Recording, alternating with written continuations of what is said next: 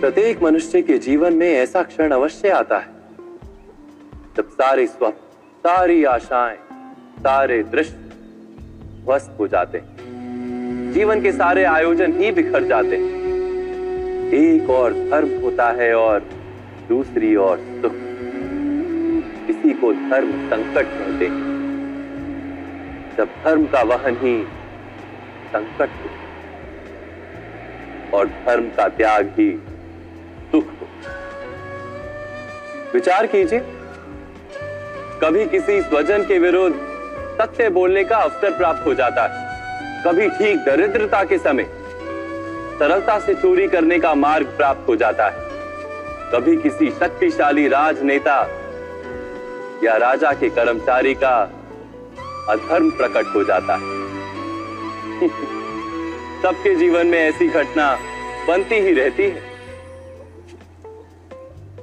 अधिकतर लोग ऐसे किसी क्षण को धर्म संकट के रूप में जान ही नहीं पाते। हमें किसी प्रकार के संघर्ष का अनुभव ही नहीं होता। सहजता से सुख की ओर खींचे चले जाते हैं, जैसे मक्खी गुड़ की ओर खींची चली जाती। वास्तव में धर्म संकट का क्षण ईश्वर के निकट जाने का क्षण होता है।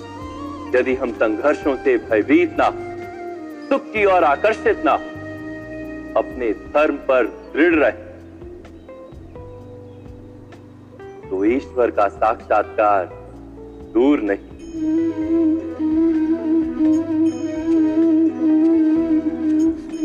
पवन से युद्ध करने वाला पत्ता यदि पेड़ से गिरता है तो भी आकाश की ओर उठता है। पवन से झुकने वाली घास वही भूमि पर रह जाती है। अर्थात धर्म संकट से यदि हम संकट को ही टाल दें तो सुख तो मिलता है, जीवन बढ़ता है, किंतु क्या चरित्र नहीं टूटता? क्या आत्मा दरिद्र नहीं हो जाती? क्या ईश्वर से अंतर नहीं हो जाता?